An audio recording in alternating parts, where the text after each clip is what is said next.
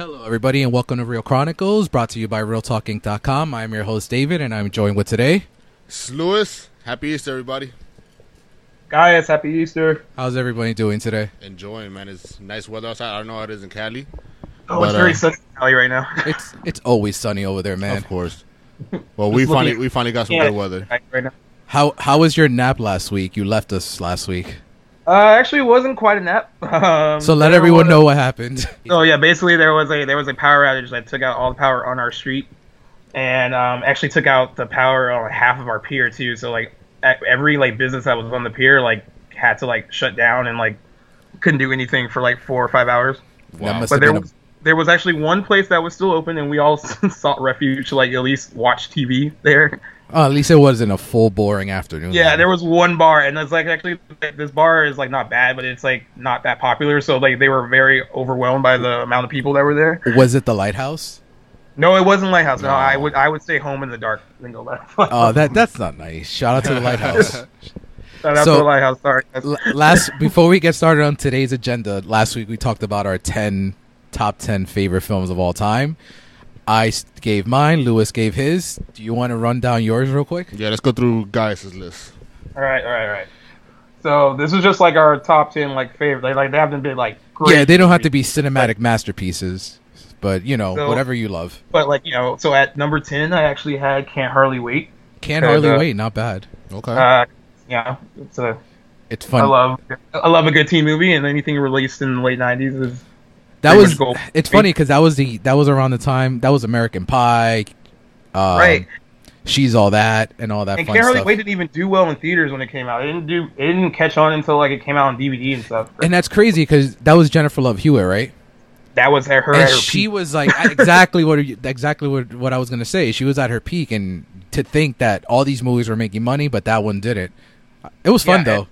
I know, and it kind of came out during that whole teen movie craze too. You would have thought they would have done really well. It just did not. And it's not just her too. Seth Green and a bunch of people in that movie were kind of big back then, and not sure why it didn't hit. I'm guessing it was the overabundance of those movies at that time. It was back to back to back, maybe. That's too many. Yeah, I guess. What's your number 9? Number 9, I actually have The Town.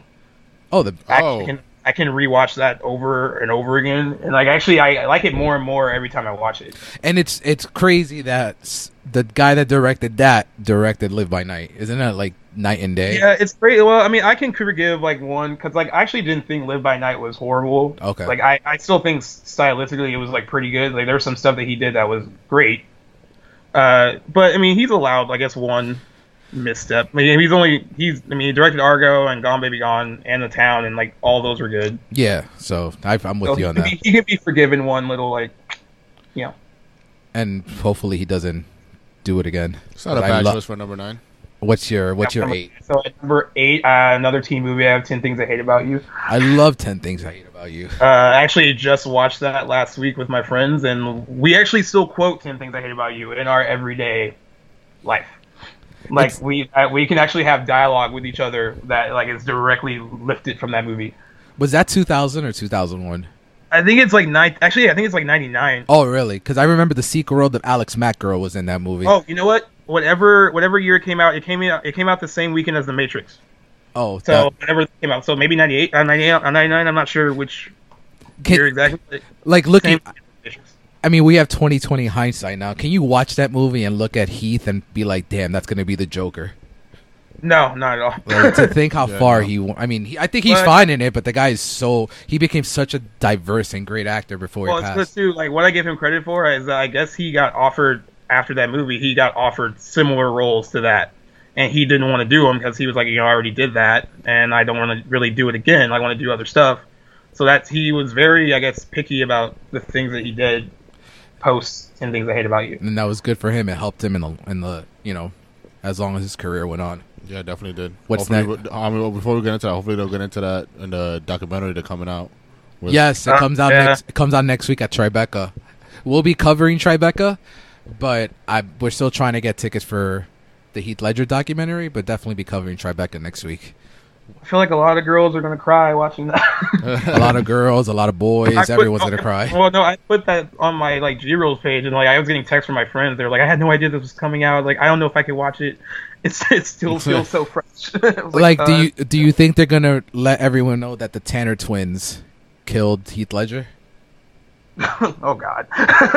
We're not gonna open that can of worms. I I'm gonna know. open that can of worms. Forgot about that little conspiracy theory. Yeah, I love my conspiracy theories. What's next up on your list? All right, we at number 7. Hold on. I got the Born Supremacy, which I can actually watch over and over again Yes, too. the best one out of Actually, it's the best one out of all of them. I the think. 5. Yeah, I actually enjoy watching all of them, but like that one, I can actually rewatch the most. poor Jeremy Renner, right?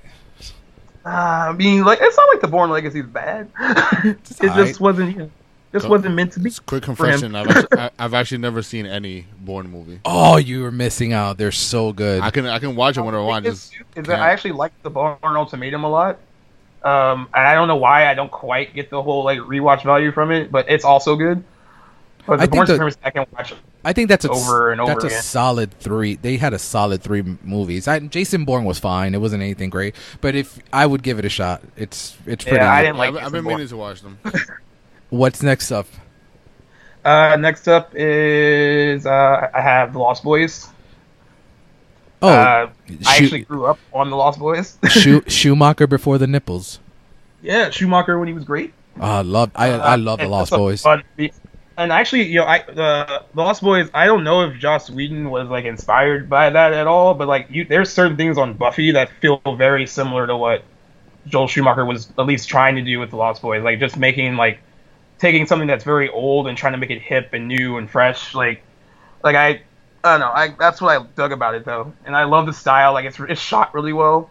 Like it's a really good looking movie, And it's fun from like start to finish. Like from beginning to end, it's fun. and you kind of don't see that. Did you see that villain coming at the end, or is that one of those things that you're like? No, I didn't see it coming because they went through the whole test, and I didn't even think about like they do. Like they didn't think about when you invite a vampire into your house, Yeah, so it renders you powerless. I had no idea, so I know. Like I didn't expect. it's in my top 10 for best horror films of all time. That's for sure.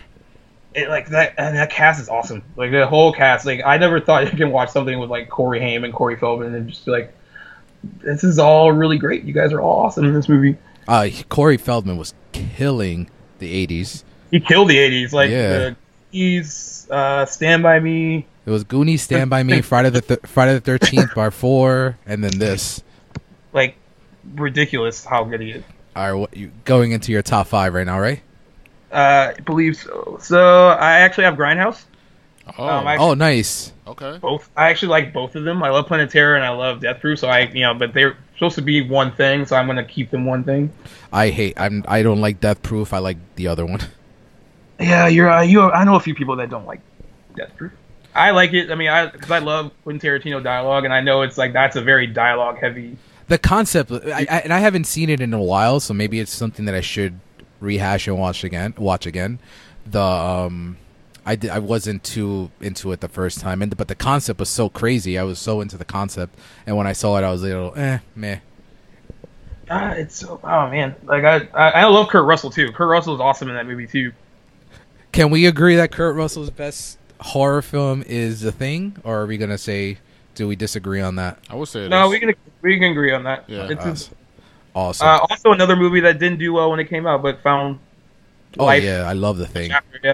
It's like considered John Carpenter's second best movie. Yeah, I think number 1 doesn't get touched by many.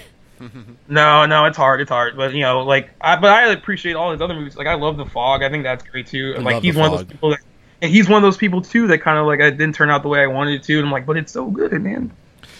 And it's there's a Carpenter movie that I bought a few months ago. I haven't gotten a chance to see it yet. It's Christine. Have you seen that? Oh, the Killer Car movie. Yeah, I've seen it. It's good. Yeah, it's good. Awesome. It's not as good as it's not like his best, but it's good. All right, let's round it out and let us know that The Godfather's on that list. Not quite yet. I got Donnie Darko. You know, there's so many people I know that have not seen Donnie Darko. I know a couple too, and that's probably my first disagreement with you. I really didn't like that movie. Oh my God, Donnie Darko's so good. So when I was in film school, there were a group of people that hated that movie, and they would always challenge us, the people that liked it. They were like, you know what? I think it's just so confusing, and like you don't quite understand it, and that's why you like it.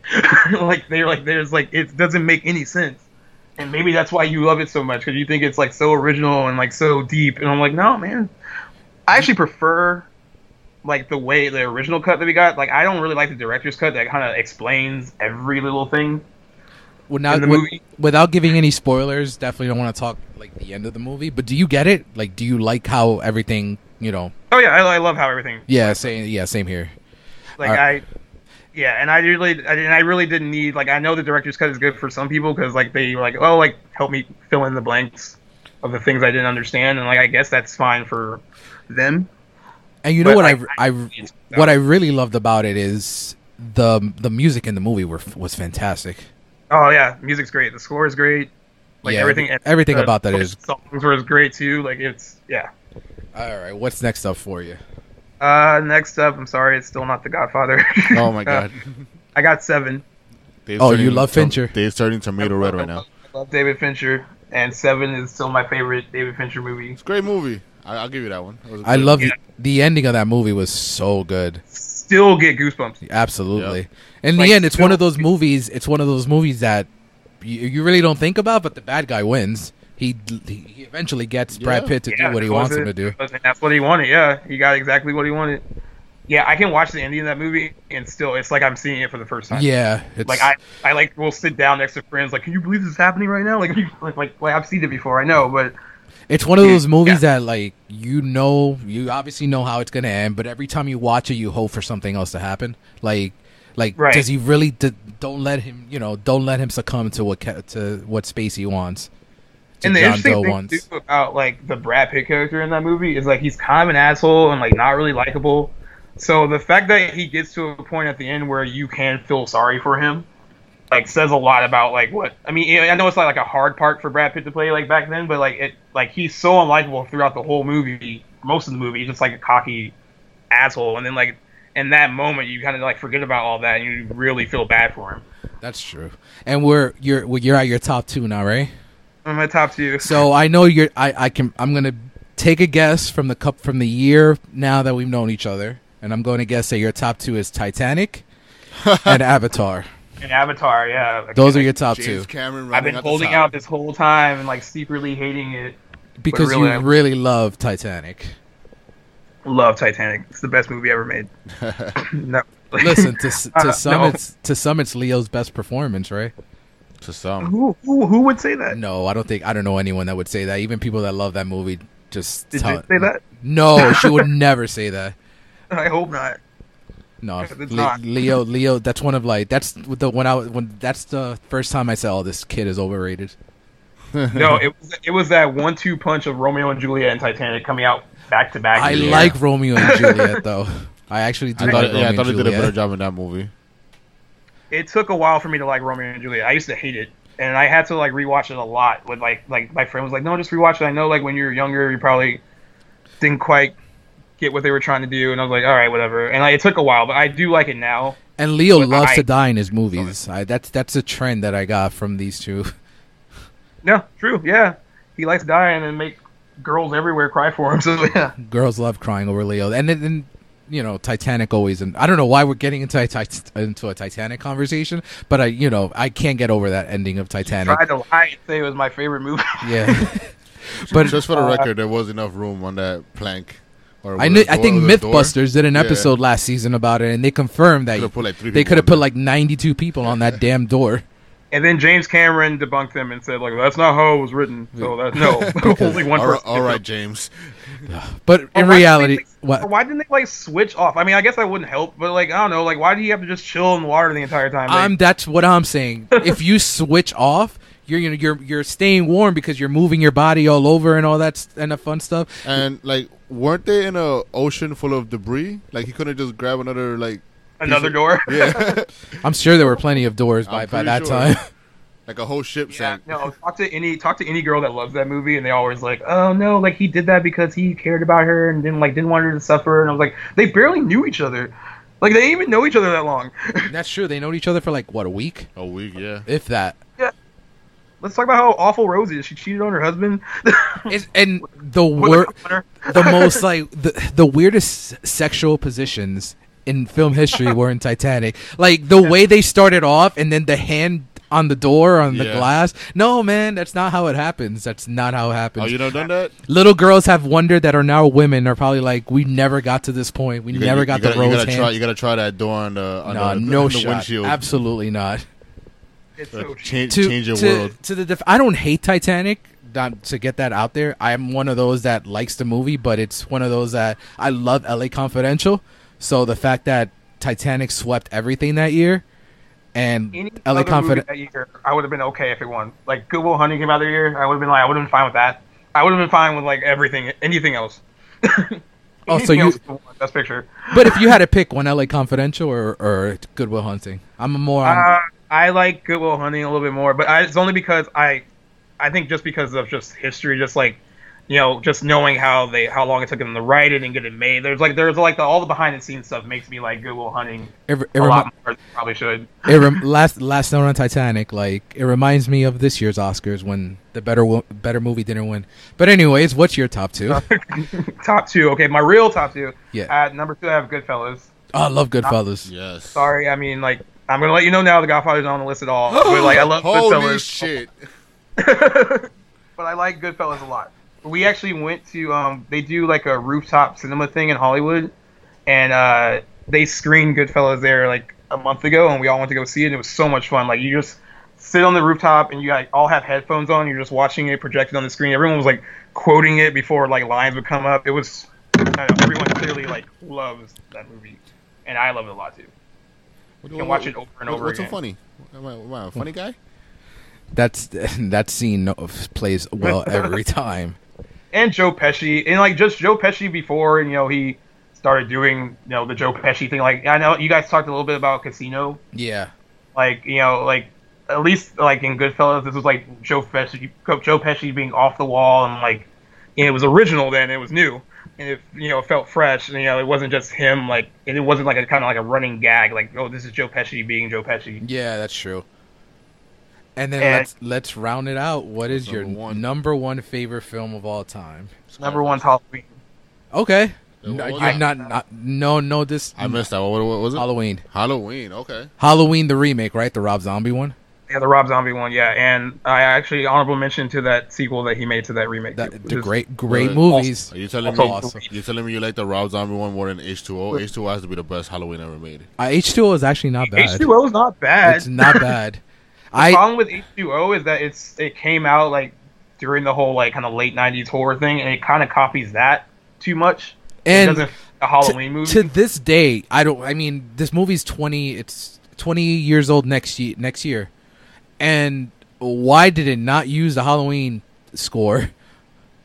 Well, do you have that I have the box set. Yeah, and I mean, I understand what they're trying to do, but to me it's like, if it ain't broke, you know, don't try to fix it.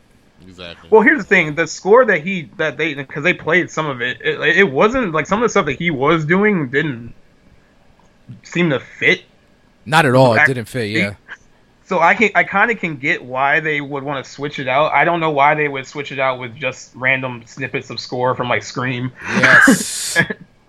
But like, you know, I don't get that. But like, I kind of do get that what he was doing just wasn't. It was very grand and kind of big. Yeah, a little too big for what it's trying to do. As opposed to like, so everyone's listening, we are joking. Guys' number one is Halloween, the original. 78, yes. As opposed to that score, which is one of the greatest scores of all time. Yes. And it's simplistic, like completely simple, but so effective. Like, I said last week, I don't know if you feel the same.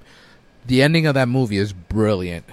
How you kind of like it plays the ending, the score at the end, and you kind of go from like everywhere you've been. And the best part about it is it's not just the score; it's the fact that you hear his breathing in every single part that every single location. And it increases with every every time they switch like locations, it kind of gets louder and louder and louder until we get to the Myers house, and then it cuts to credits. Oh, brilliant! Yeah, and it's so simple brilliant. too. Like it's just a simple idea because like John Carpenter said he did that because he was like, I wanted it to show that like evil is like everywhere. And like that's why he ended it that way. Like, it's still out there. You can't kill evil. Like, evil's going to be around no matter, who it is. Like, I'm just using him as like a vessel for evil, but like evil is everywhere and you can't get rid of it. No. So that's kind of what he wanted the ending to kind of represent. And he did it. It holds well to this day. Like, I always hear The Exorcist being the best horror movie of all time, but I don't think it had lights a candle to Halloween. And it's I think my top 5. It's in my The Exorcist is in my top 3, but I think there's just a difference, a disparity between 1 and 2 and 3 when it comes to like horror movies. I just think Halloween, it's not just a slasher movie. I think it goes on what you were saying. It's trying to show that evil is everywhere, and it's not just in Michael Myers. It's in the fact that there's no justification for what he's doing. Yeah, it's just that's what sucks about. I mean, I guess it sucks about the sequels. I mean, I guess they have to try to give an explanation if they're going to keep making movies, but like, and like Halloween 2, when you learn why he's doing it, like it's just not as like, it's like, oh well, he has like sister issues, I guess. I'm gonna go with what Carpenter said, that he was really drunk when he wrote that script, and he was he didn't know how they wanted. They really wanted another one, and he was like, I don't have an idea for another one. Like, there wasn't supposed to be another one. Yeah, so I'll take it as I still like 2. I mean, I'm a sucker for the whole franchise. Even like the one that I always skip. I try to watch every single one every Halloween, and the one that I always skip is Resurrection, because that movie's garbage. It's just terrible.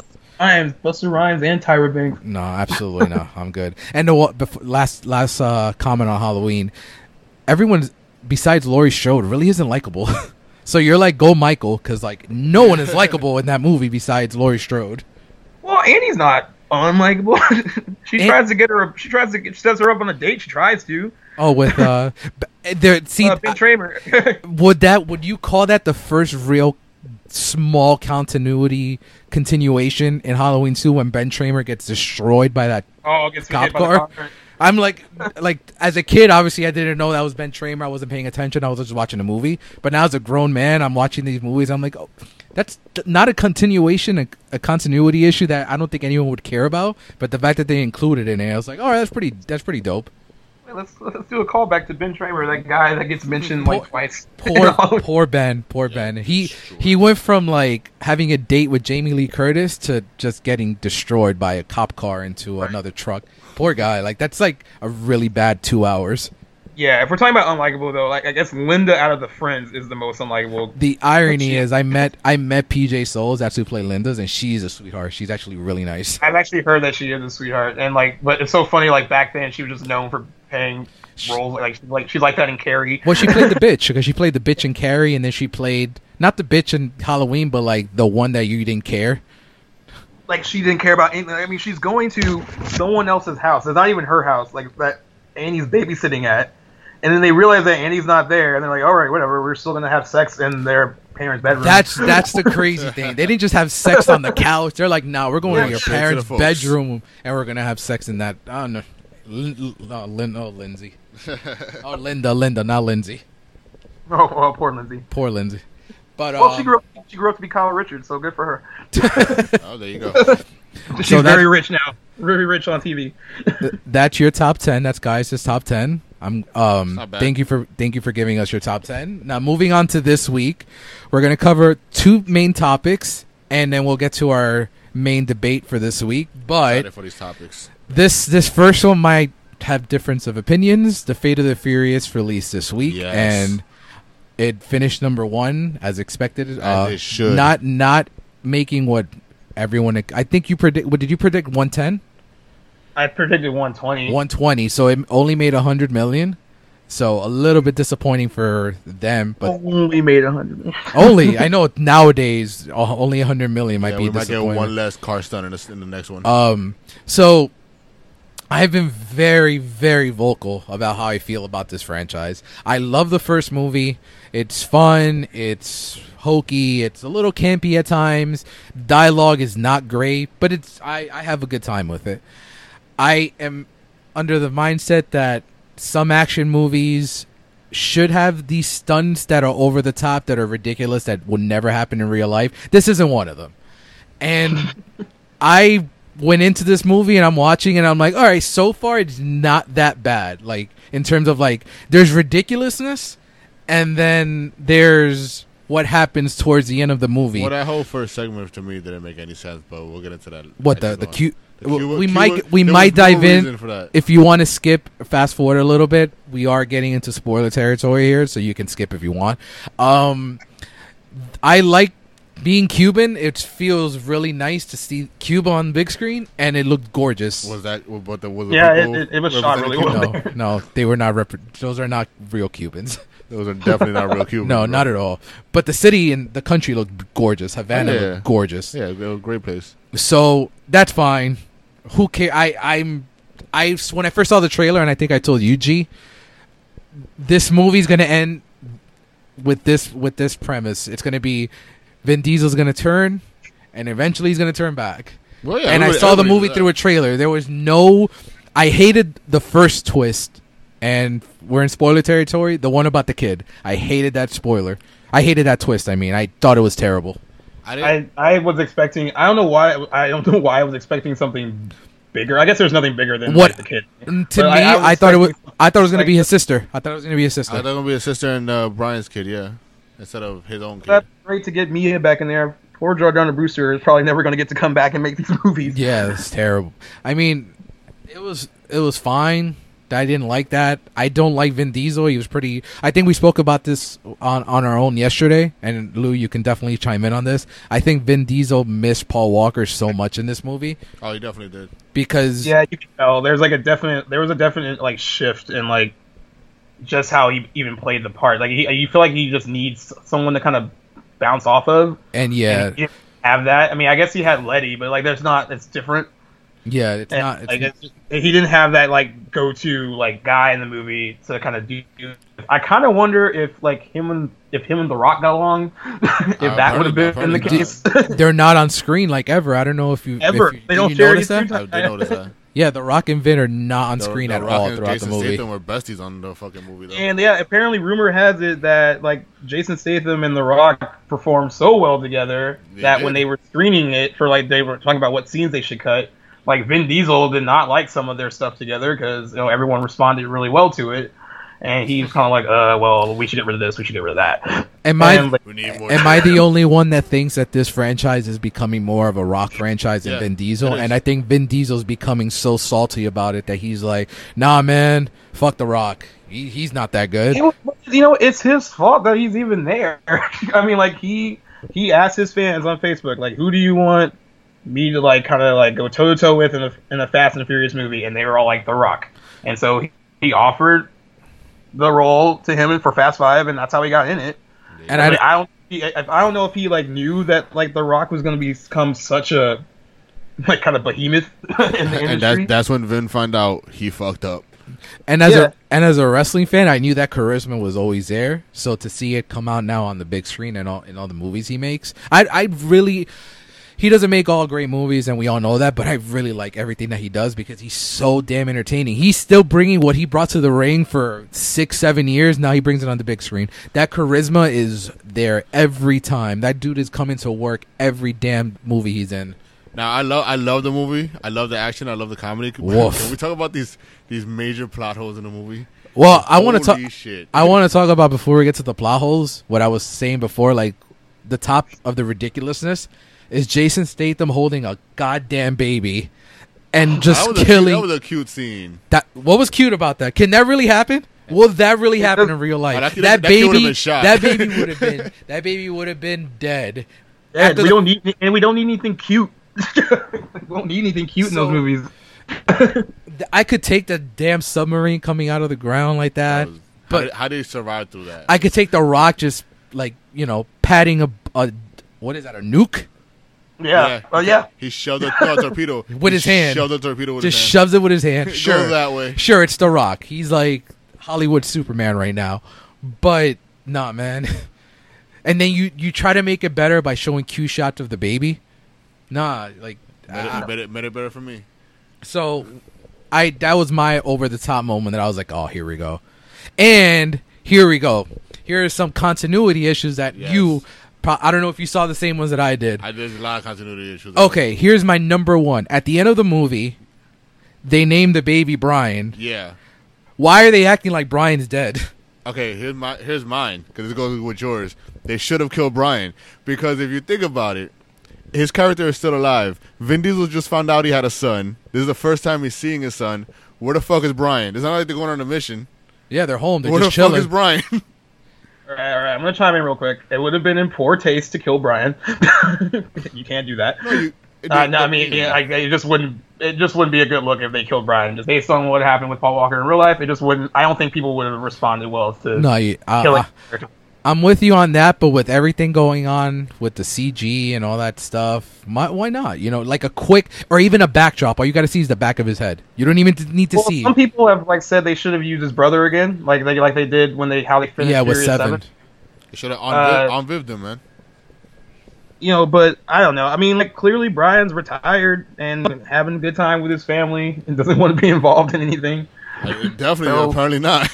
Another one I had is that who does Vin Diesel put in charge of bringing him his son and rescuing him and bringing him to his New York apartment? That's my other big issue. The guy that killed one of his closest boys. He killed Han and blew up his house. But no, we're going to be Biffles now. And I'm like, and we're not going to... Holy shit. And I'm like, I understand you want to, Jason Statham's great and he's really funny because he's really funny and fold though. They want to kind of be able to use him again. They try to explain. The actor. Yeah, they try to explain the way that. No, go ahead.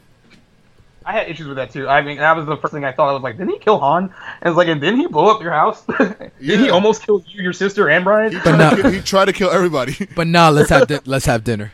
Let's have dinner. Bring me my kid. It's and you got to say grace first. Is it redemption enough that he saves his kid though? Is that enough? I guess that's where they're gonna go with it. I mean, because I'm sure that now Statham's gonna be one of the boys. Yeah. Pretty sure. I mean, if we can get Helen Mirren to do more too, that'd be awesome. I actually like. Yeah, what happened to his brother, man? His brother, just put a gun to the pallet and all right, I'm done. I thought, he was just gone after that. I forgot. I thought he died. I didn't even know what's his name? Owen Shaw. Owen Shaw, yeah. I didn't even know he lived. So the fact Gaston was in this movie is a good thing. There you go. How do we feel about Charlize Theron? Was she good? I love her dreads. I thought she did a great job, actually. No, she was actually pretty menacing. She was fine. I mean, she's a good actress, so I'm whatever with her. She had the twirly mustache villain thing going down without the twirly. Compared to the last couple of villains, including the Shaw brothers and I forgot who it was that they made him go through the tunnels, but she was actually the most menacing villain they've had in a while. I liked Statham as a villain in 7 until he became like exchanging Christmas gifts with the Torettos and all that stuff. The part where he starts laughing with The Rock after they insulted each other. Yeah. Oh, what is happening? I actually thought Owen Shaw was the best villain that they've had. Oh, so really? Because you said 5 is your favorite, right? 5's my favorite. Yeah. But I actually thought Owen Shaw was the best villain because they actually made him smart and he wasn't a by the books kind of routine action villain. I actually liked him a lot. I actually like Charlize Theron in this because she's just good, and it's hard for her to really be bad at anything. But it was very typical world domination kind of villain. That's the kind of vibe I got from her. She's like Brain. She's trying to take over the world. Yeah, she looked great, and she definitely knows how to play parts like that. So it wasn't like she was bad. And to put a bow on this Fate of the Furious conversation, we got 2 more to go.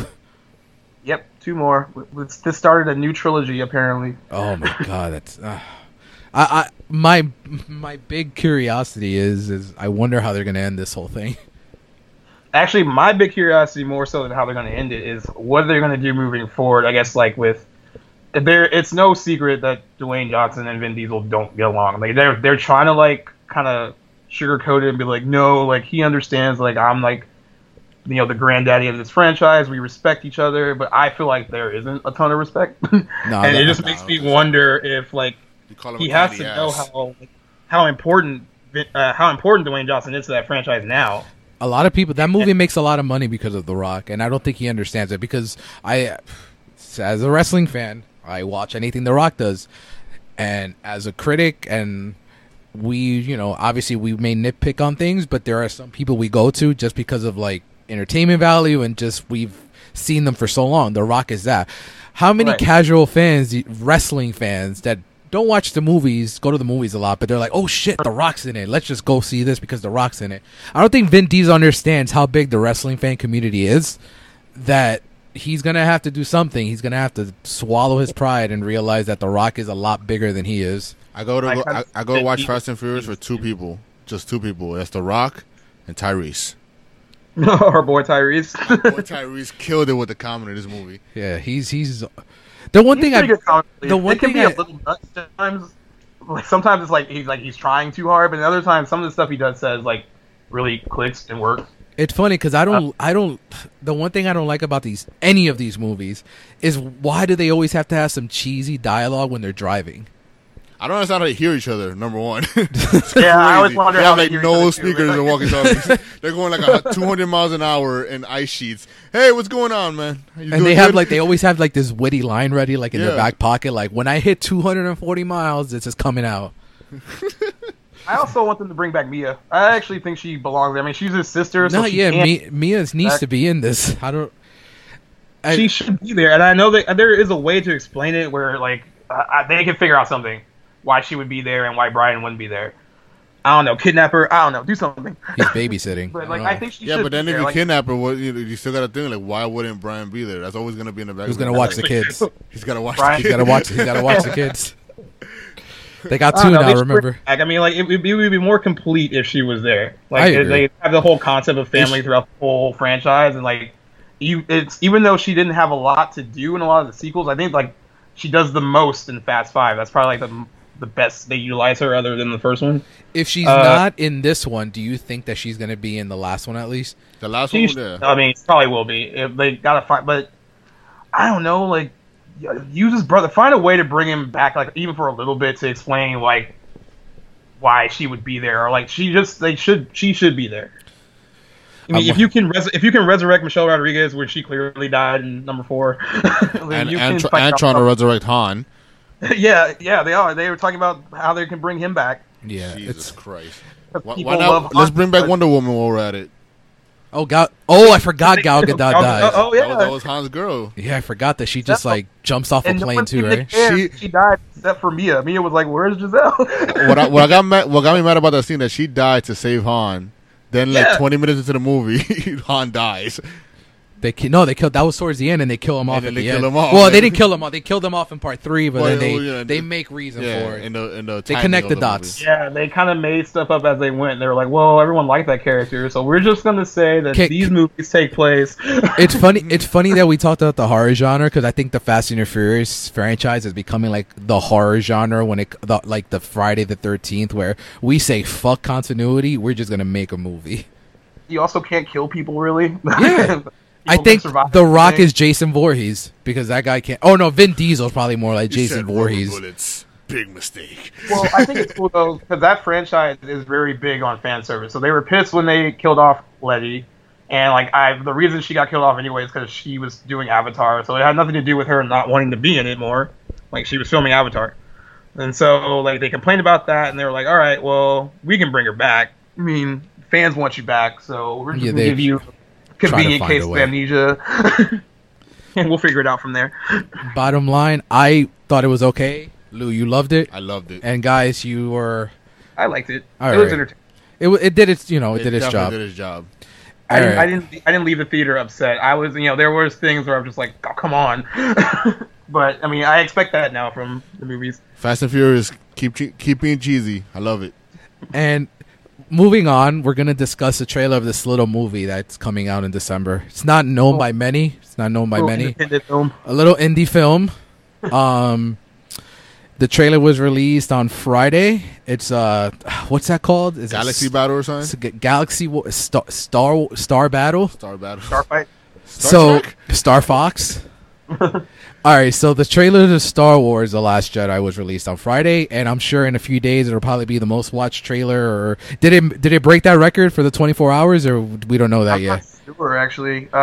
If I felt like it broke the internet, though. Yeah, absolutely. So we first released the trailer here on Friday. The three of us have seen it, and I'll save myself for last. Lou, what do you think? It's very Star Wars, but Didn't really add anything to my excitement of it. I'm still Okay. gonna go see it. Okay. Got G? I liked it a lot. We don't really get a lot of like traditional teaser trailers anymore that don't give anything away. And that's I like that it didn't really give a lot away. It was intriguing enough where I was like, okay, I want to know more, but it didn't like give away a bunch of like plot points and stuff. And I think that's how trailers should be. And I also like that it felt like very like kind of retro, like old school It Star did, Wars a it little did, bit. Yeah. I kind of like that vibe a lot. yeah, I think we talked about it on Friday when we first started talking about the trailer, that trailers don't do that nowadays. Every trailer just wants to give you the entire movie, and people are complaining about, oh, but there's not enough in this. I'm like, yeah, because you have to go see the movie. And the only franchise nowadays that doesn't seem to give away the entire movie in trailers is Star Wars. Yeah. Rogue One, we knew what was going to happen, but they still decided we're not going to give you everything in this trailer. I just saw Rogue One for the first time 2 days ago. Oh, did you And- like it? Did you like I it? loved it. Okay. I liked it. No, I liked it. Spoiler Yeah. alert. Yeah, as good as Empire. There's a sequel coming called The New Hope. Oh, you know, it's funny. I watched A New Hope right afterwards. Cause, Doesn't it fit like really yeah, well? Really well. It does fit in real nicely, actually. I did that too when I got it on Blu-ray? Blu-ray. Yeah, I did the same thing. And Back to back, and they actually do fit in really well. the great thing about like watching it back to back is when you watch the despecialized versions, and I have copies of the despecialized versions of Star Wars. So Han's the only one that shot. There's no Jabba the Hutt in the first one, and it just like plays just so smoothly. I loved watching it. In terms of the trailer, I absolutely loved it. When I first saw the poster, I think it's probably top 2 posters of all time when it comes to Star Wars. Not of all time in terms of the Star Wars franchise. The one that always gets me is Episode 1. I don't know if you guys have seen it. There's a trailer of young Annie walking, but his shadow is Darth Vader. That's your number one? Out of all the trailers, no, I think this is my number 1, but that one was number 1 for a while. Yeah, no, I'm definitely going with New We Hope. just saw the movie. I know, right? Like, I guess this is who becomes him. It actually did it for me because I didn't know much about Star Wars, and I'm like, oh, new Skywalker, and I'm like, oh, okay, I just figured it out. I'm a very emotional guy when it comes to movies and trailers and music in movies, and that will get us into our debate later on. So hearing John Williams, his score with the backdrop of the trailer always works. It always brings chills. It always brings a little tear to my eye. I loved everything about this trailer, from the fact that they weren't going to copy Empire Strikes Back, and you can tell right away, aside from the training. So I've heard that this is Empire. I'm like, because he's training Rey. I'm like, what the fuck else did you expect him to do? Like, I don't see an ice planet. I don't see Hoth. I don't see anything that. Well, is this supposed to be like the dark one? I feel like they've been like kind of hinting that this is going to be a lot darker than Force Awakens was. It looks dark. I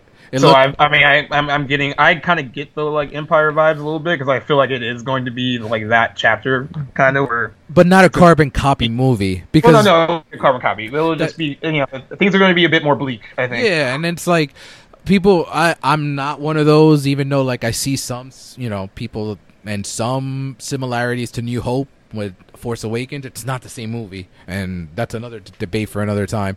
But I loved the certain little shots that really got me. The one with Kylo's helmet being destroyed. Yeah. I'm like, what? Yeah, what happened there? Does he not want to be like Darth Vader anymore? I'm pretty sure he's gonna turn. My prediction is gonna turn good. He's not gonna have I think eventually he does. Eventually he does. I hope he's better this time around. I really like him. You didn't like Emo Ren? I did not Emo Ren. He destroyed that whole computer. Completely fine with him when he was like completely covered up with his little helmet mask on. He was kind of menacing. The moment he took it off, it was a wrap. You didn't like his long hair too, I'm guessing. He's just so sad. I don't like emo villains. I don't know why it bugs me. I don't like anything that like where like that's why you're upset. Like that's your motivation. I mean, and ultimately, like, there was a debate that was going on with a buddy of mine, and we were talking about, well, Kylo may not be the main villain, and we're talking about the whole Last Jedi thing, and Luke at the end of the trailer, he's like, he wants to end the Jedi. what do you think? Do you think he's turning? Do you think, because everyone thinks he's been turning for about 30 years. That would be very interesting if they did. I would like that if they did that. If they did it right. There's a part of me that says, could he be the main villain after all? And the final in episode 9, we have to have a final confrontation with Rey and Luke. That I would be okay with that. Now, if they make him a main villain, do you think that will upset a buttload of Star Wars fans who are invested in being a hero? My buddy was saying that he is a purist when it comes to characters, and he doesn't want his heroes to be turned. Oh my god. But I'm with him on terms of Luke always turned down the dark side. Palpatine couldn't turn him when it comes to like him threatening that Leia and Han and everyone, all this, and Lando and all his friends were going to die. He still didn't turn. I see where he's coming from, but 30 years forward, worth, however time has passed, maybe his mindset has changed. Maybe in terms, because maybe or on the other end, he could mean that the only reason he wants to get rid of the Jedi is because if there's a Jedi, there's a Sith. If there's a Jedi, there's an Empire. If there's a Jedi, there's a First Order. There's always a balance to each other. So if the ultimate way to destroy the First Order and evil is to destroy the Jedi, then maybe that's what he wants to do too. The best thing about this trailer is what we're doing right now. There's more questions than answer. Yep. And that's what I love about Star Wars. There's always, until we watch the movie, we will always have questions. Yeah, I'm going to hold my excitement for the first trailer, but I didn't hate the teaser. It was Star Wars. Was what I expected. All right. I loved it. G, you loved it. I loved it. All right. I'm okay with it. And speaking of John Williams, we were talking about John Williams before, which leads us to our main topic of the day, and that is film scores. So our top 10 debate this week will concentrate on film scores. Our top 10 film scores, what do we think is the best of the best, why we think they're the best, and which one of us is going to make the other one go crazy with our list. So, what? I mean, I don't think we're going to... By the way, is La La Land anywhere on your list? No, it's not on my list. All right. Oh, man. Sure. I lost. It's an honorable mention. I literally just lost money on that one. You really put money down on that? Money on that. That's... It was $2. You lost $2. I lost $2. Damn you, Dave. Listen, I love this. La La Land's in my top 15, but I wouldn't put it in my... It's not in my top 10, no. So... Yeah, I probably would have lost money too. You see? I thought it was at least going to be at number 10. It's been like 3 episodes straight of La La Land. I can't love a movie, guys. You're going to be able to mention it on every episode we do, and I thought you were going to put a dial on. I did, but top 10 is all La La Land. La La Land, La La Land. And I do on your list, and then you crossed it off because you're like, no, I can't really. And then I just do like 10 songs of La La Land. That's my entire list. Yeah. No, man, I'm not. I love the movie, but I'm not nuts like that. It is in my top 15, so maybe I'm a little crazy because it is in my top 15. It might make my top 15. All right, who wants to go first? Louis, what's your number 10? Are we doing honorable mentions? Do you have any? I have 2 honorable. All right, what's yours? My honorable mentions are Superman and the Terminator. That's good. Composers I don't have, but not for honorable mentions. John Williams is Superman. There you go. Yeah, who did Terminator? That's a good question. I actually forgot about Terminator. I feel like that should be on my list. It's not. It's crazy. I should know who did the score to Terminator. I didn't get that one. Because would it be the same composer for 1 and 2, right? I believe it was the same composer. I think they used it, for 1 and 2. Consulting the research department right now. Yeah, we're finding that out for you. John Williams, he takes a good chunk of my list. I'll tell you that. I think John Williams is on everybody's list. Everyone's list, yeah. No, Terminator is good. Actually, I mean, like gets to the same basic score for like Terminator and Terminator 2. Yeah, it has one of the best themes out of any. Yeah, like, definitely. Some of the best action movie themes ever. And I know the first Terminator is all synthesizer too. So with the Terminator one, I like it's very 80s. The part 2 one, right? I don't know which one it was. The one that has the metal accents to it, like you hear like metal clanking. That's part 2. Yeah, that's the one I like. The guy that did the score for the first Terminator, his name is Brad. If I'm butchering his name, I apologize. Fidel, Fidel. I think it's Fidel. Terminator 2. Terminator 2. Let me get that for you too. And in the meantime, while I'm looking that up, do you have any honorable mentions, G? I actually don't have any honorable mentions. I wish I would have thought of some though. La La Land's my honorable mention. There you go. Oh. I put it in there. Got to mention it. It made the list. He did. He actually did part 2 as well of Terminator. Oh, that's there you good. go. I mean, like, I love the. I remember the score more in Terminator 2. No, I was talking about Justin Hurwitz. Oh, Oh man, one day we'll stop talking about La La Land. I promise. one day. Actually, the one that is at my number 10 right now. I wish it would have won best score over that movie you mentioned. Oh, I think I know where you're going. Okay. So since you brought that up, you're gonna have to go first. Wait, hold on. Before you actually, I forgot one, and I'm gonna add it to my honorable mention now, and I'm so mad I forgot it. But Halloween. Halloween's not in your top 10. I forgot it. So That's an honorable mention? it's gonna have to be an honorable mention now. Oh, okay. It's just chilling below the top 10. That- There's shit in there, man. That movie. Breathing in the background. That movie, despite all the good stuff we were talking about, that movie's made by that score. Yeah. Every scene in that movie is made with that score. But I actually that, like fucked how they up on that one. it's not as good as Halloween, but I like how they kind of pump up the score in Halloween too. That's like, all there's syn- more like I met like the synthesizers and stuff. I met the composer of Halloween too. He was telling me it's all that's all synthesizers. Yeah, I like it though. It sounds great on surround sound. Yeah, it does. It does. All right, So G. G's going first. You open the can of worms. Is Moonlight your number 10? No, Moonlight's not my number 10. Oh, all I right. was about to say, holy shit. What's your number 10? I actually score and I put it at number 10 because it's very recent. But I actually love the music in Arrival. Okay, cool. Oh, that's not a bad number 10. I feel like I'm gonna butcher this guy's name. I think it's like Johan, and Oh, his last name is Johan Johansson. There we go. Yeah. Yeah. I loved every piece of music in Arrival because some of it was just very subtle, and I added to scenes in a very subtle way. But then also the score that pretty much caps off like the climax of the movie, where she's kind of like basically like you're learning everything as an audience, like how everything's kind of turning out.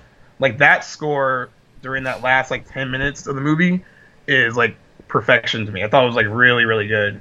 And I wanted to get like one recent example on the list, so that's why it's there. Oh no, that's a good one. And it sucks that he was disqualified because of the sound mixing. Yeah. It sucks because a little bit of his score, well, some of his score has like the aliens like dialogue in it, I guess. Yeah. And he was disqualified for that. And I'm like, come on, man, wow. This is such a good score. He did he recently win an Oscar for Theory of Everything. He did the score for that too. He did score for that, yeah. Yeah. I mean, he got disqualified, and then La La Land got the win, so whatever. The right movie won there. My number 10 is Halloween, as we were talking about before.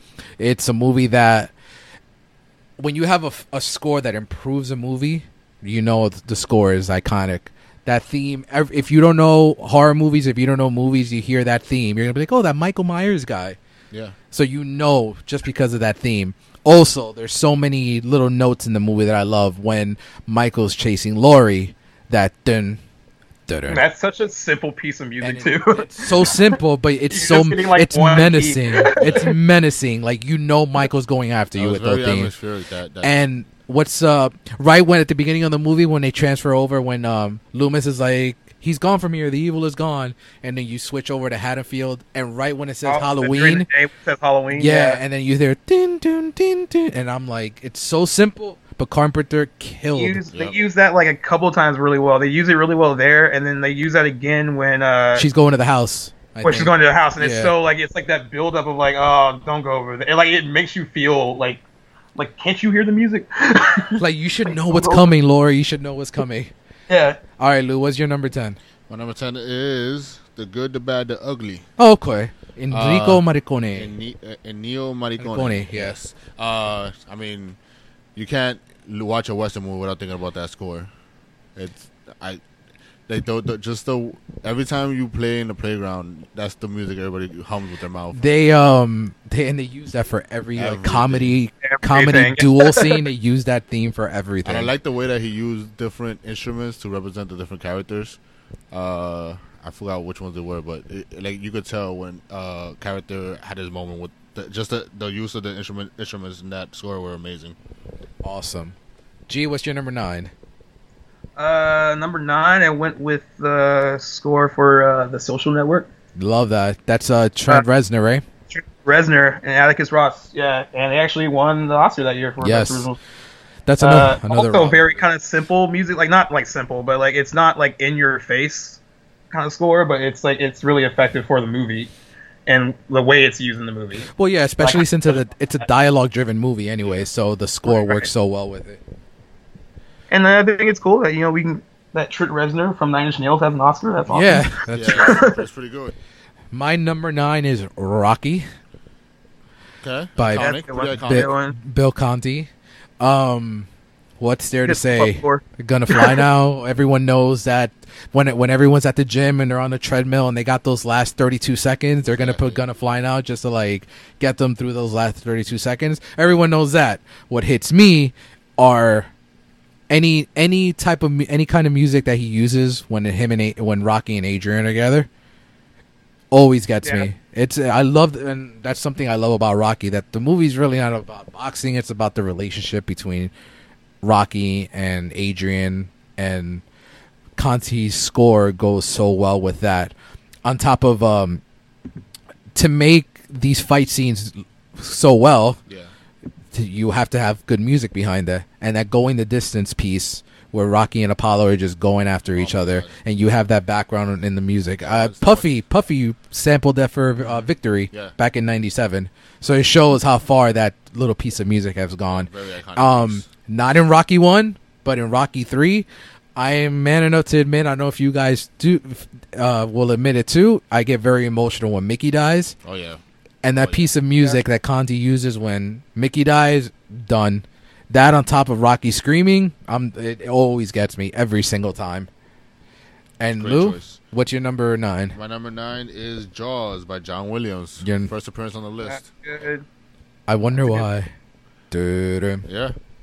doo-doo. I actually use that to scare my daughter sometimes. But The- it's iconic, man. When you hear that, like your emotions go to fear right away. And that's added too with if you see that when you're watching Jaws, Mhm. that theme is playing, and all you see is the girl's legs, the girl's and you legs. just see Jaws going up and taking care of her. Like it's just I just love the way it builds too. yeah, it builds. It always builds to it. Is there anything besides like that part of the music that you like from Jaws, or like that's the main? That's the theme? main one I like, but I mean, Jaws is pretty iconic just on the screenplay alone. But the atmosphere that the music creates, it's great. The songs he puts while they're on the boat, trying to plan out their plans, it just adds eeriness. Yeah, adds to every eerie and scene. suspense Yeah. to it. Yeah. All right, Yeah, you. that What? main theme kind of opens up the movie really well too. Like, And it's kinda funny sets the because tone. that would that be Williams' first iconic theme? I'm trying to think. So. I think Like, what did he that's, do before? Yeah, I think so. I think so, that's yeah. what started everything. He didn't win an Oscar for that surprise. At least I don't think he. I know he was nominated for. G, what's up next for you? All right, it's gonna be surprising because I don't like the movie, but I will give it credit based on its score. I actually Titanic. love the score. I was about to for say Titanic. that. It's Titanic. I know. Yeah, it is. I actually do Oh, love I guessed it. You love the It is. score. Yeah, I love the score. I think the score is really good. James Horner did it. Yeah, you know what? I like the R.I.P. score too, man. Yeah, R.I.P. Yeah, very but beautiful pieces of music though. Like I can give it credit for that. And like the main theme that I like is when at the end of the movie where they kind of take you back into the boat and Yes. she like that ending scene with the music is really really good. It makes me wish I liked the movie. At least, at least you like some. it. At least you I don't like want something to hate about any it. movie, but like it's just that one's a hard one for me. But I do love the music. I think the music is really good. Yeah, that's something I like about the movie. I mean, I like a few things about the movie. I mean, it's very outside the love story. It's very true to the actual story of what happened. So, the music, I love how the piece of music you're talking about is when similar to the heart. My heart will go on, right? Right. Yeah. And yeah. Lou, what's up next for you? Number 8, right? Yes, We're at Back to the Future by Alan Silverstreet. Silvestri. Silvestri. And I can't believe that didn't make my list. I made my list. It's on mine. As I said before, I'm not a big fan of Back to the Future. I've said this before, but you can't deny the iconicness of that score. I can't. I feel very bad that I did not add that to my list. Now you can't crack on me. I'm not gonna crack on you anymore. you had me, then you lost me when you said you're not a big fan of Back to the Future. I've said Oh, that before. you missed that last week. Yeah, he doesn't I like. said that many, like, I he's- think the second episode I said that too. I don't remember. Yeah, it didn't do it for me. That movie's like my childhood. That's like everything same about here. that Yeah, movie. it wasn't I think mine. I wore out that VHS tape. I wore that shit out big time, and Love that movie. it was the first DVD that I destroyed. Actually, when DVDs became so popular, it was the first one that I just absolutely butchered. It was scratched all over from watching it so much.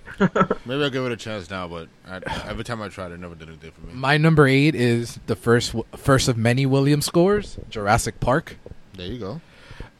What can we say? Like, that theme has gone through 4 movies already, about to be in the every 5th. single one, right? Yeah. And doesn't get old. And it doesn't get old. And it's one of those movies that it makes you want to go to Jurassic Park. Yeah. Like, once you Everyone loves that "Welcome to Jurassic Park" moment. Yeah. and then the fact that it's so subtle when it starts, and once he says "Welcome to Jurassic Park," he hits it. You hear the no, that's Superman, man. No, That's Superman. Wrong Wrong movie. No, actually, in my head, Right when composer. I was thinking it wasn't Superman. It was actually the Batman one I was doing for some reason. I don't know why. And I also love that they've made different variations of it throughout the movie too. So Right. I've always loved that part about it. And next up, G, what's your number 7?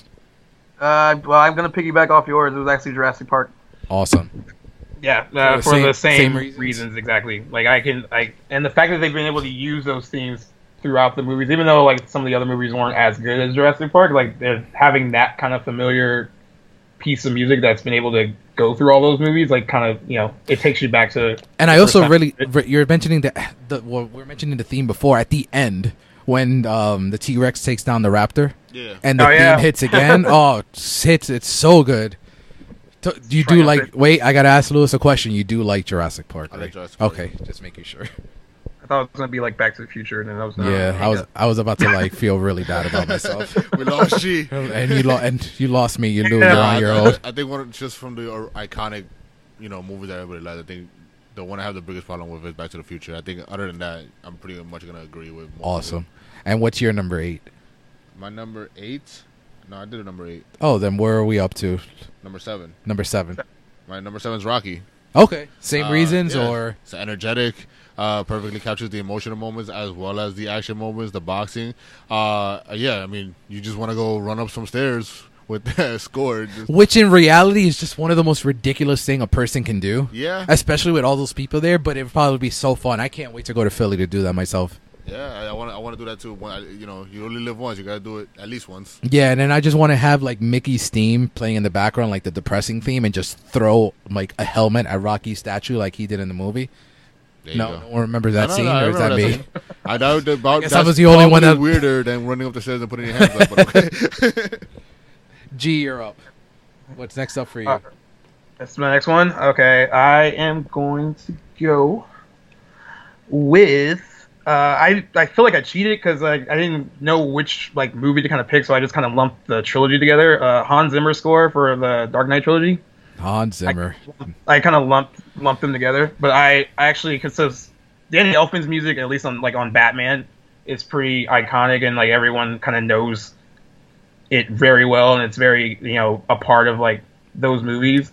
But the fact that he was able to make something kind of grand and epic and his own for this new series of movies, and Yeah.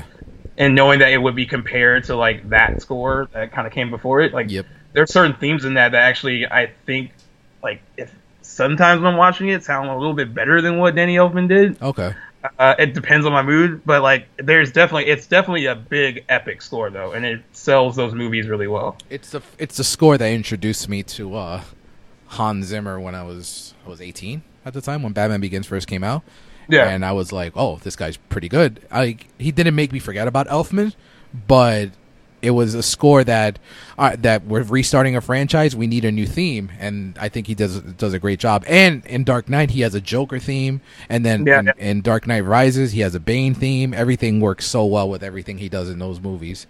And then my number 7 is Jaws, More Williams. Kind of the same reason that you were saying, Lou, that iconic theme that when opens the movie and you hear that theme and you say bye-bye to the swimmer, It just sets the pace up for the movie of what we're gonna get on for the Yeah. next 2 hours. All right, You know, Lou, what's definitely next up for you? movie. My number 6 is The Godfather by Nino Rota. Okay. I mean, Good choice. the tempo of the whole series just mixes with the emotions of that the characters go through perfectly. You get a lot of the symphonies and old school Italian instruments that kind of capture the culture of those films, and it's just something that it makes the movie that much greater. Yeah, and I will say a little bit about that later. Yeah. Because I want to talk about it right I now already for predicted obvious reasons. Here we go. What's your number 6? Spoilers. Sorry. My number 6. You're gonna get mad. no. It's Star Wars. Is actually I actually had. Oh my Star- god! I had it higher. Actually had it higher, and it was a last minute like bump down. Star Wars is not in your top 5. It was in my top 5 yesterday, and then I was like talking to friends about it, and I was like, wait, no, I like this one a little bit more, so I like bumped it down. It's still in my top 10. Well, I mean- it's your favorite. Of course, it's. Can I know why it's not in your? I mean, I'm guessing you think there's 5 other better, but like, There are 5 other ones that We gotta I hit this 5. score makes me feel things, and like I mean, I do feel things when I listen to some of that music in Star Wars, but there's other movies that make me feel a little bit more. I'm not saying it's bad. It's in the top 10. Like it's I shed a tear. I shed a tear. it's good. I mean, I can still hear like the Imperial March and be like, oh, that's awesome. Like, there's a lot of stuff I love about it, and like, I mean, it's iconic and everyone knows it, and it's very familiar. And like, I don't know. I mean, like, I feel like I should get credit though. It's in my top 10, and like I didn't leave it out. There you And go. it was in my top 5 yesterday. I can't wait for these top 5s. Yeah, I cannot wait to hear your top 5. Man, you got me second guessing myself. Lou, we're getting into the top 5. Yes, we are. Star Wars better be in it. It's not. It hasn't been in my bottom 5, so It scares me that it might not be in it at all. that's. We'll see. We'll see. What's your number 5? My number 5 is James Bond by of Moff course. Marley and John Barry. Of course. The iconic which gun barrel scene. Yes. That I mean, it theme stood- is just so it's- iconic. Yeah, it's I mean, 40, 50 years now. So I mean, every James Bond movie comes out with a different song in the intro, but the movie, But that main score score just goes that throughout main the movie theme. perfectly. And the fact that they use it throughout the movie and they Yeah. have for so long. Yeah, I'm I kinda very forgot bad I- at imitating them. Like, when I was thinking about the score stuff, I didn't think about James Bond. I kind of I thought about it, and it's so iconic. But I guess the reason for me it didn't make my 10 was more along the lines that the score is always done by someone else. That is true. right. So it's hard for me. And but it is kind of a one-trick pony. Cause Yeah. it's mostly that one. but it's still iconic. There's no Yeah. denying that. My number 5 is more John Williams. It's Indiana Jones. And I mean, we all know Indiana Jones' theme here, so we know that is Williams at his best. It spews adventure, and that's what I love about Williams, that he does so many movies and he has so many iconic scores, but every single score that he does is different. And this goes along the line that when you watch Indiana Jones and you hear the music in that movie, you know that you're watching a great epic adventure story, and Yeah. that's thanks to Williams' score. Definitely sucks you into the adventure of the movie. Now, Mr. G, what is your number 5? I picked Back to the Future over Star Wars. I'm sorry. Okay. Woof. I went with Back to the Future. Sorry. And it came It's down like you're to, so. It's like you're scared of like my reaction right now. I am a little bit. Nah, man, I love Back to the Future. I'm not gonna hate on that. Yeah, I don't know. It really was like a last minute like, which one do I like a little bit more? Which one can I like can take me back to my childhood a little bit more? Like I mean I grew up with Star Wars, but I actually watched Back to the Future probably more than those movies back then. You flipped the coin, didn't you? Yeah, it came down to that probably. What's your number 4, Lou? My number 4 is Jurassic Park by John Williams. Same reason we were saying before. I've always wanted. There actually is a Jurassic Park in real life, right? A what? Like, isn't there like a Jurassic Park in real life? There's a ride, but there's one like there's a town by us, Secaucus, New Jersey, and they have this like amusement park type thing that is kind of like Jurassic Park instead. Well, okay, it's not like real like dinosaurs, but like it's like Yeah. they kind of they want to go along the lines of having like these like mechanical dinosaurs and stuff like that in the park. Yeah, well, I say that because like one of my like when I was a kid, that was one of the things I wanted to do. I wanted to go through those gates, and I wanted to hear that music. You should go to the ride in Universal. I mean, you can go sure through the it has gate. it. I'm pretty sure it has it. It's a good. The ride is pretty fun. I don't know. I think in us over here on the East Coast and in Florida where we went to Universal Studios, I think the score plays throughout the ride. Does it play over there in Hollywood? Yeah, it plays throughout the ride, so it's like so it has like it adds to it. What you were saying. Welcome to Jurassic Park theme, basically that kind of sets the tone for how the ride starts. Awesome. And then it kind of intensifies until you get to the drop at the end. I don't know if you guys have the drop at the end has like the T-Rex. Yeah, we have the drop. Yeah. Next So, vacation plan. It's fun. And you get that other, I forgot what's the name of that dinosaur that like spits. It has that on there Yes, too. it does. Yeah, same with us here. Spits water at you. Yeah. my number 4 is the score that makes me bawl like a child not getting his favorite toy. Titanic made the list, everybody. My number is E.T. Oh. Oh, we're gonna agree on that. Yeah. Wait, are we E.T.'s Yeah. movie?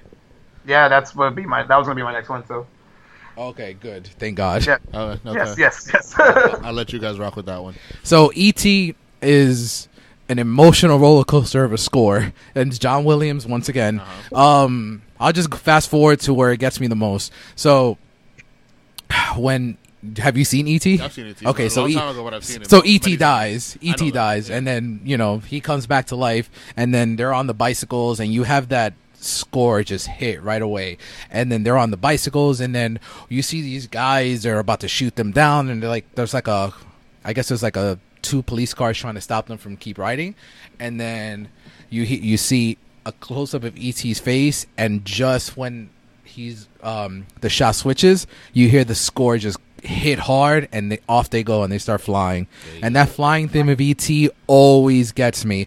You'd think that'd be the high end. No, but the high point for me is 5 minutes later when everyone is saying goodbye to E.T.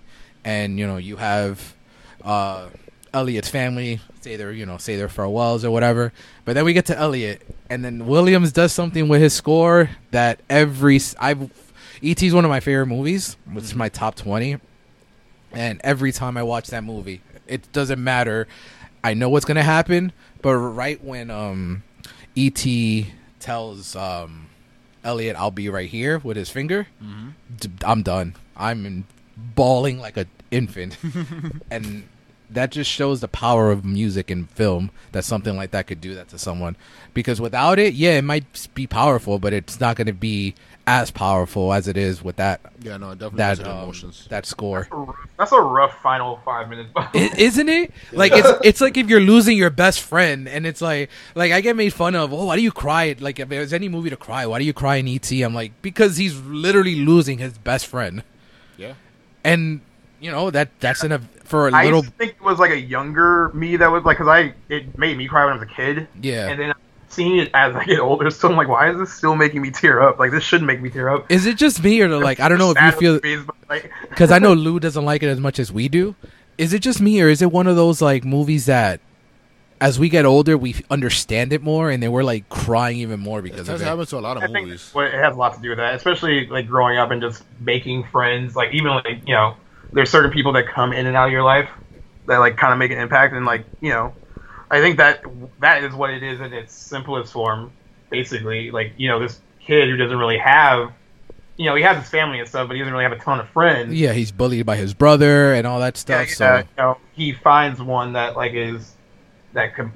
someone not of this world that understands him, and then like this one person that they both understand each other, and then like he has to leave. Yeah, it's terrible. But then the whole family is like bawling, like Drew Barrymore's crying, the mother's crying, and everyone seems upset.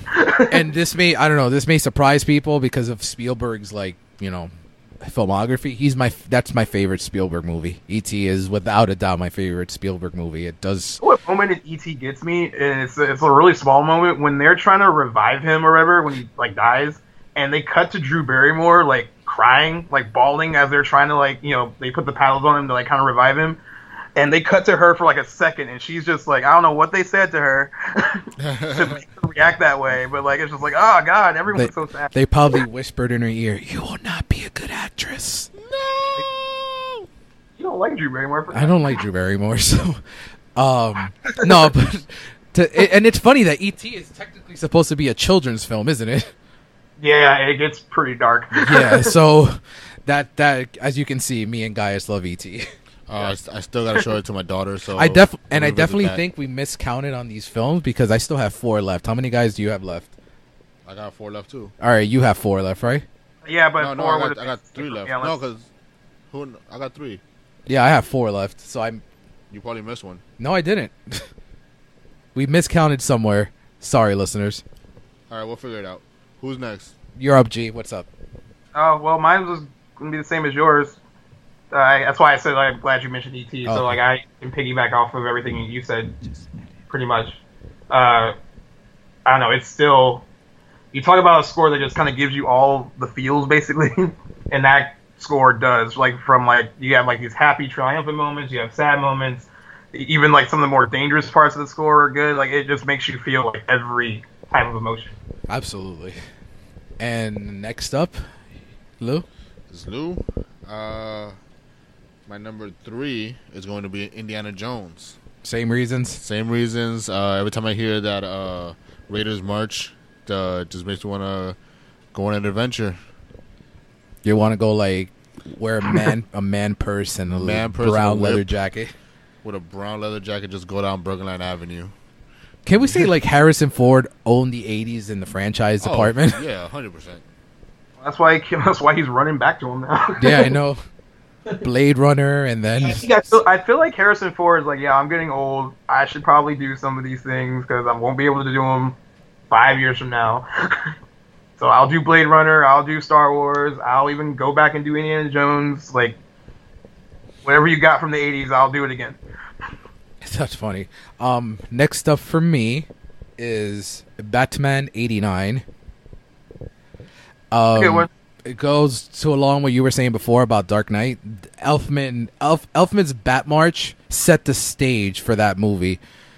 I watched that. I can put myself back into 1989. You know, if I was an adult in 1989, I'd sit down in that theater and I'd hear that theme, and I'm like, oh, this shit is gonna get real. Like this theme does everything it needs to do. Along with that, you have throughout the movie, you have when Batman and Vicky Vale are riding back to the Batcave. You have that eminent, like the theme that when they're driving through the woods, and it shows like I think he has like a little orchestra or two with it. Oh Yeah. And it's not part of the score, but it's part of the soundtrack. You gotta love Prince. Everyone loves Prince and Batman. So in songs that make no sense whatsoever to the plot of the story, but Party Man and Trust, like I bug out to those all the time. I think they make sense for like them being kind of like Joker themes a little bit. Did you know? Kinda, they're yeah. fun in the same way that he's fun. Fun fact. I read an article like a year or two ago that when Trust is playing, Jack Nicholson is hearing a different song. Because they didn't know if they were actually going to get the rights to Prince. I think they were still working on it. So that's what he was listening to something else. Okay. So, fun fact. Nicholson still kicked ass, so. Yeah, you did. So I'm going to go along since I am the one that messed up on my list here.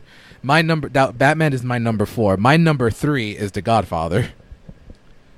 And Godfather is one of the best scores of all time to aid 2 of the greatest films of all time from the iconic theme that we were talking about before to pieces of music that aid certain scenes in the movie that get me.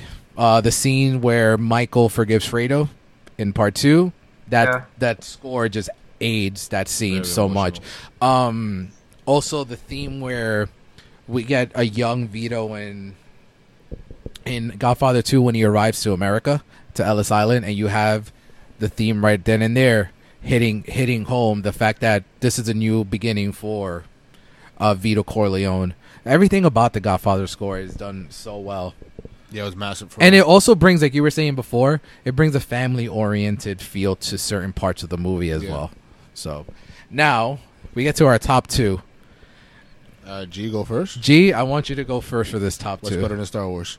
You? What is better than Star Wars? I picked Halloween for number 2. Okay, no, not hating on that.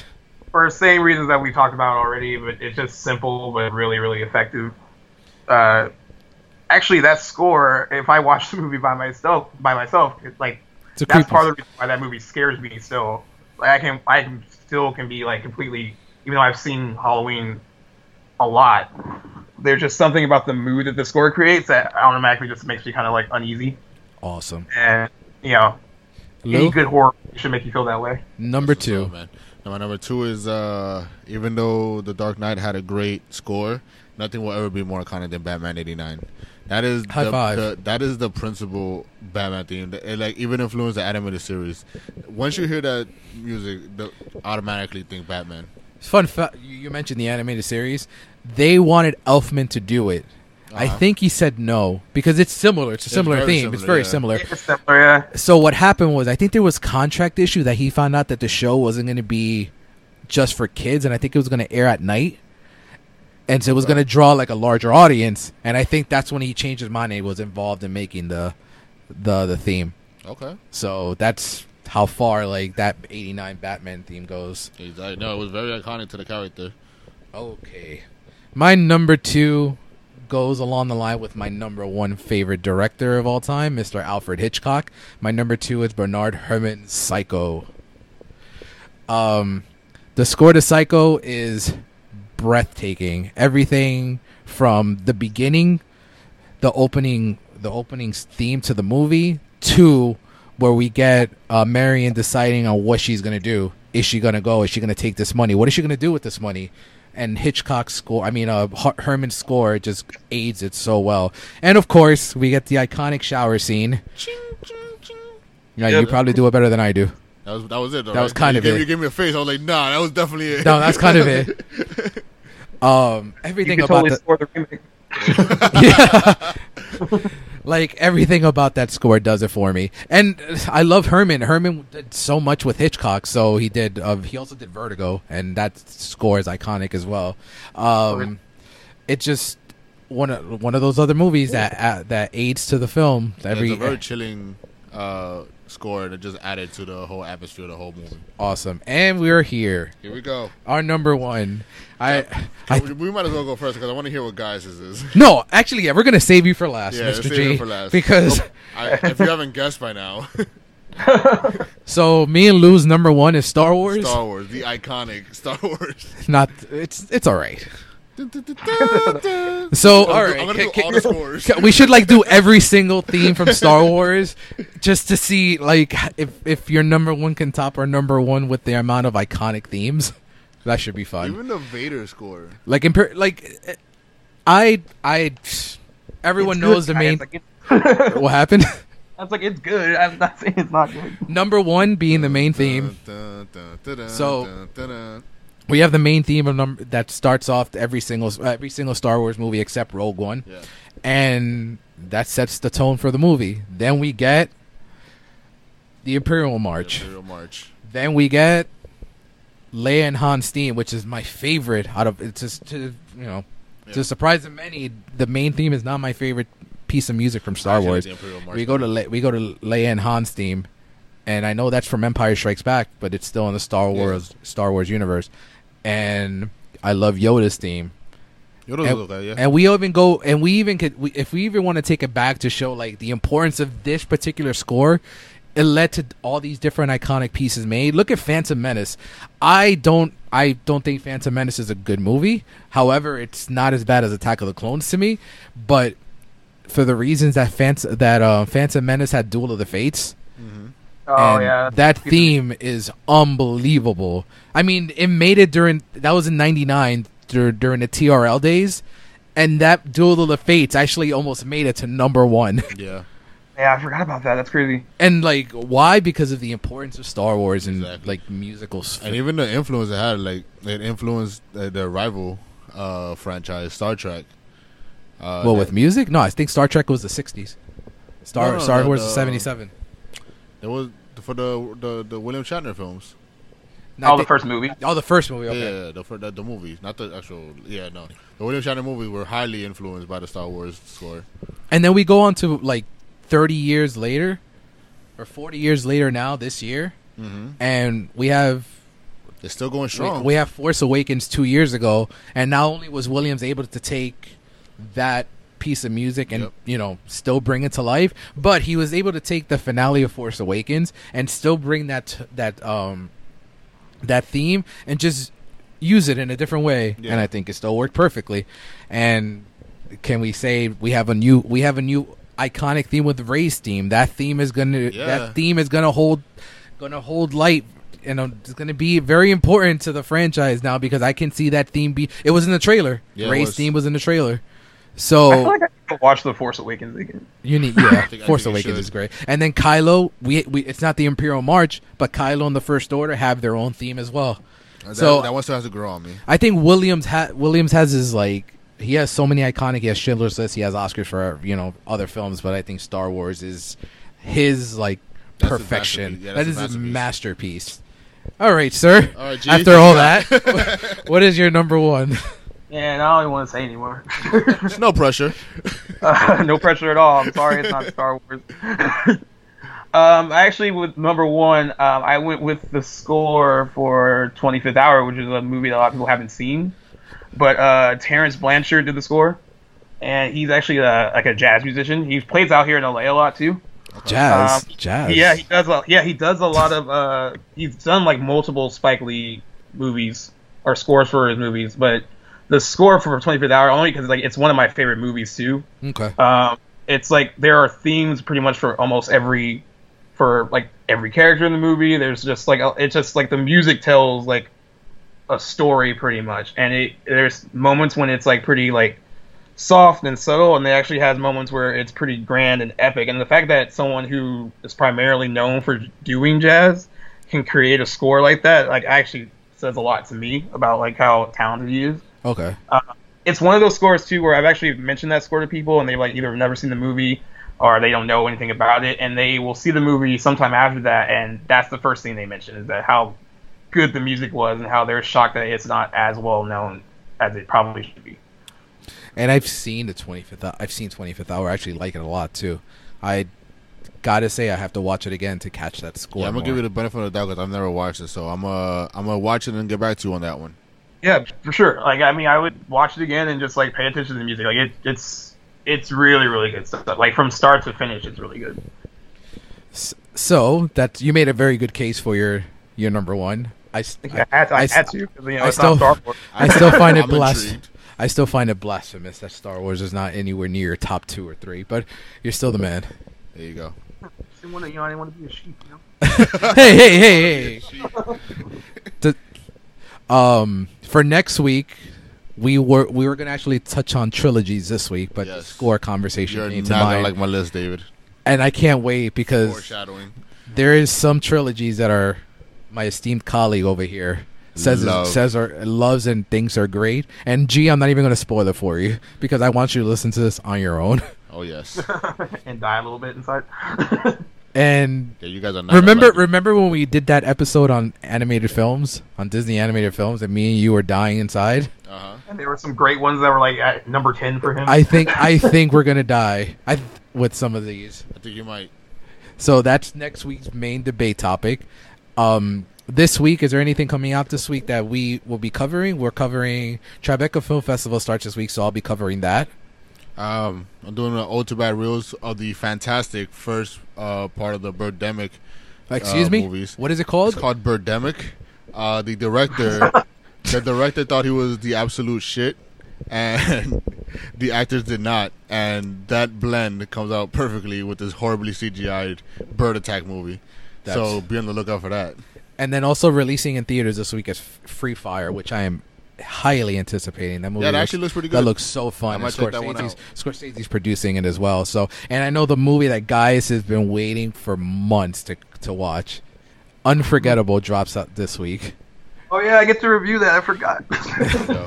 I'm so excited for how bad it's going to be, though. I haven't checked out anything on that, but you don't want to. I don't. It looks terrible. It's just no. Watch that movie low key, make a little bit of money. See, at least opening weekend. That's going to be one of those movies. I think we talked about it like a few weeks back. That like Unforgettable.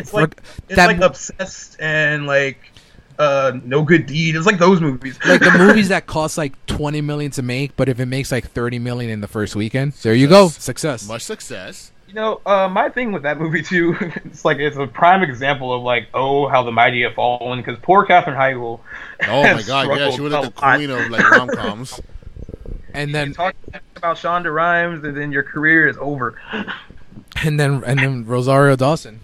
Yeah, I mean, she can. She still has Marvel. She's on Netflix, so she's good. I mean, no, she's still killing it on the Marvel shows. So you're gonna review that? Yeah, I mean, I kind of think she's in that, but like, I mean, she got to pay bills too. So good luck reviewing that. I'm actually coming out with a review this week of something I'm looking forward to. Part 2 of The Get Down came down last week, and I'm gonna start watching that and review it. Awesome. I love Part 1. Excited to start Part 2. Yeah, I don't think there's any like features and stuff this week. I'm all tuckered out from the Fast and the Furious, so. Yeah, that was a lot, man. It was a lot. we expect, like me and Guy spoke about him doing a few features on Fast and the Furious, and I commend him. It's such a great job he did on all these reviews because I did not expect him to do the entire franchise. So much props for you to touch on everything. In my brain, it started out, okay, I'll just like do a throwback review of the first one, and I was like, well, I mean, I can do this, I guess. And so I did, and then I had to do like the top 10 and then the feature piece too, which my friends gave me a lot of credit for because they were just like, you know what, like that franchise, it is what it is, but you spoke pretty well about it, so it made me kind of want to like either go back and watch some of them again, or like, you know, at least you appreciate them for what they are. Absolutely. Some people take the Fast and Furious franchise for granted, stating that now. They do actually. Yeah. I mean, like for a franchise that seemed like it was going to be like kind of dead after the third movie, like there was no way they were going to make another one. Oh, that was it was like already 6 feet under. Yeah, and the fact that they were able to come back from that, and you know, they gross their grosses are close to what like superhero movies make. Yep. Worldwide. Well, they are superhero movies. Let's keep it real. Oh, they are pretty bad. It's pretty much superhero movies now. It's very much comic book. They're the Avengers of the underground race cars. It's like it's not even about race cars anymore. It's the worst thing. Well, it makes me wonder if they were like, you know what, for like this last one, we should like take it back to its roots and have it just be about street racing. Could you accept that at this point? Like, no, I would until somebody threatens Toretto. Like, do you know what this man is capable of? I would like that the last one goes back to its roots. The last one, I don't need any over the top explosions. I just want to go back to the heart of it for the last one. I would love if it was primarily set back in LA again. Like they rebuild the house for the 10th and final one in LA. House parties and races. All right, cool. And then the movie ends at Race Wars. Take me back to like house parties and races. They're selling sandwiches out of the chop shop again. Man, like you can drink any beer that you want as long as it's a Corona. Like I just want cars going underneath trucks, and like we can have Michelle Rodriguez just punch one guy. Yeah, not like 42. Not head scissors 3 people. And like she knows martial arts all of a sudden. All of a sudden, like how do they know how to fight? And a master marksman with like AK-47s. It's crazy. She's like rolling and shooting with precise aim. I know. It's amazing. They don't have that kind of training. I don't even think about that. It's ridiculous. Tyrese should have died 47 times in the franchise. And race cars in the first. Dude, I know we're about to end it for this week, but you just mentioned something about Tyrese. How the hell did he live? That's a good question. That dude. One, he should have had pneumonia. That's one. One, he came out of his car with just a door, a non-bulletproof door, against an army of ski people. That's amazing. Oh my god. They're all superheroes now, man. They all have with power. A car door. If they have costumes in the next movie, I'm not even going to call bullshit on that. Well, The Rock already has a costume, which is army pants and a bulletproof vest. That's his costume. You know what I thought about that movie, though? Even though she's very pretty, the character, was it Ramsey, the computer chick? Oh, yeah. Like, she just seems kind of pointless when you have Ludacris's character, who also does that stuff. I feel like she's just kind of there. Yeah, they're gonna lose her pretty soon. I think they're gonna have a tension. They're gonna have a tension, and they need one more person in their family to kill. So I think she's next. I think she's definitely gonna get red shirted. She the is. next movie. Yeah, she's red shirted. She'll be like demoted to the minor leagues. Like everything's gonna happen. She did have a great scene with Tyrese when they were talking about the top 10 most wanted. That was a great scene. Oh yeah, when he was number 11. Yeah, that was pretty funny. But yeah, I just felt like she was just kind of there. But it actually does make sense. She does seem to have like the mark on her. Like if they need to get rid of anyone, yeah, kind of raise the stakes. They probably they kind of did that in this movie. Who they got rid of? She was kind of already like a character. I didn't like her in 6. Yeah, so I mean in 7. I mean so. I was trying to figure out the timeline of her conception. What do you mean? The infant. Oh, the baby. I was trying to figure out that timeline too. Yeah, because like he said that she told him that the baby was. Spoilers, by the way. Yeah, she said the baby was born. Like she got pregnant like right after she found out Letty was still alive. So in retrospect, that baby should be like 2 years old. Yeah, that was like 3 years ago. Yeah, how many years is it between? They never really specify, but it can't 6, be 7, and 8. it can't be more. That baby looks like what, like a year old? It looked like 6 months, honestly. It was a year and a half. So like, if he holds his heads up, maybe he's like a year and a half. Cool. No, it's still continuity issues. He's already been through his first. He's gonna be the future of this franchise, man. He's been through his first gunfight already. I don't think. If they continue after 10 and this kid is like a child marksman, I'm done, man. Brian Toretto. Fast I don't and know. Furious Man. 39. Just give the Rock and Jason Statham their own like movies. Like spin them off and let them do their own thing. Yeah, I didn't like that rookie character either. They would try to force that comedy into that. Because people keep trying to make Scott Eastwood a thing, and I don't know why we want him to be a thing. Young Eastwood. Yeah. Like they keep trying to make him a thing. They let's put him in Suicide Squad. Like he's gonna be a thing. Like everyone loves his dad. Like no, we don't love him though. They're trying real hard to like jam him down our throats. Maybe his first good movie would be when his dad puts him in a movie. Could be. But Gran Torino 2. Yeah, Gran Torino 2. Stay tuned for next week for the trailer. So, for this week's edition of Real Chronicles, thank you guys for joining me today. I am David. This is Lewis. This is Gaius. Catch you next week. Enjoy your Easter, folks. Peace. Thanks for listening. You can find our show notes and more at realtalking.com. Follow us on Facebook and Instagram at Real Chronicles. Love what you hear? Leave us a review and tell your friends. If you have a topic you want us to cover, shoot us an email at realtalkinc@gmail.com. Until next Monday, keep it real.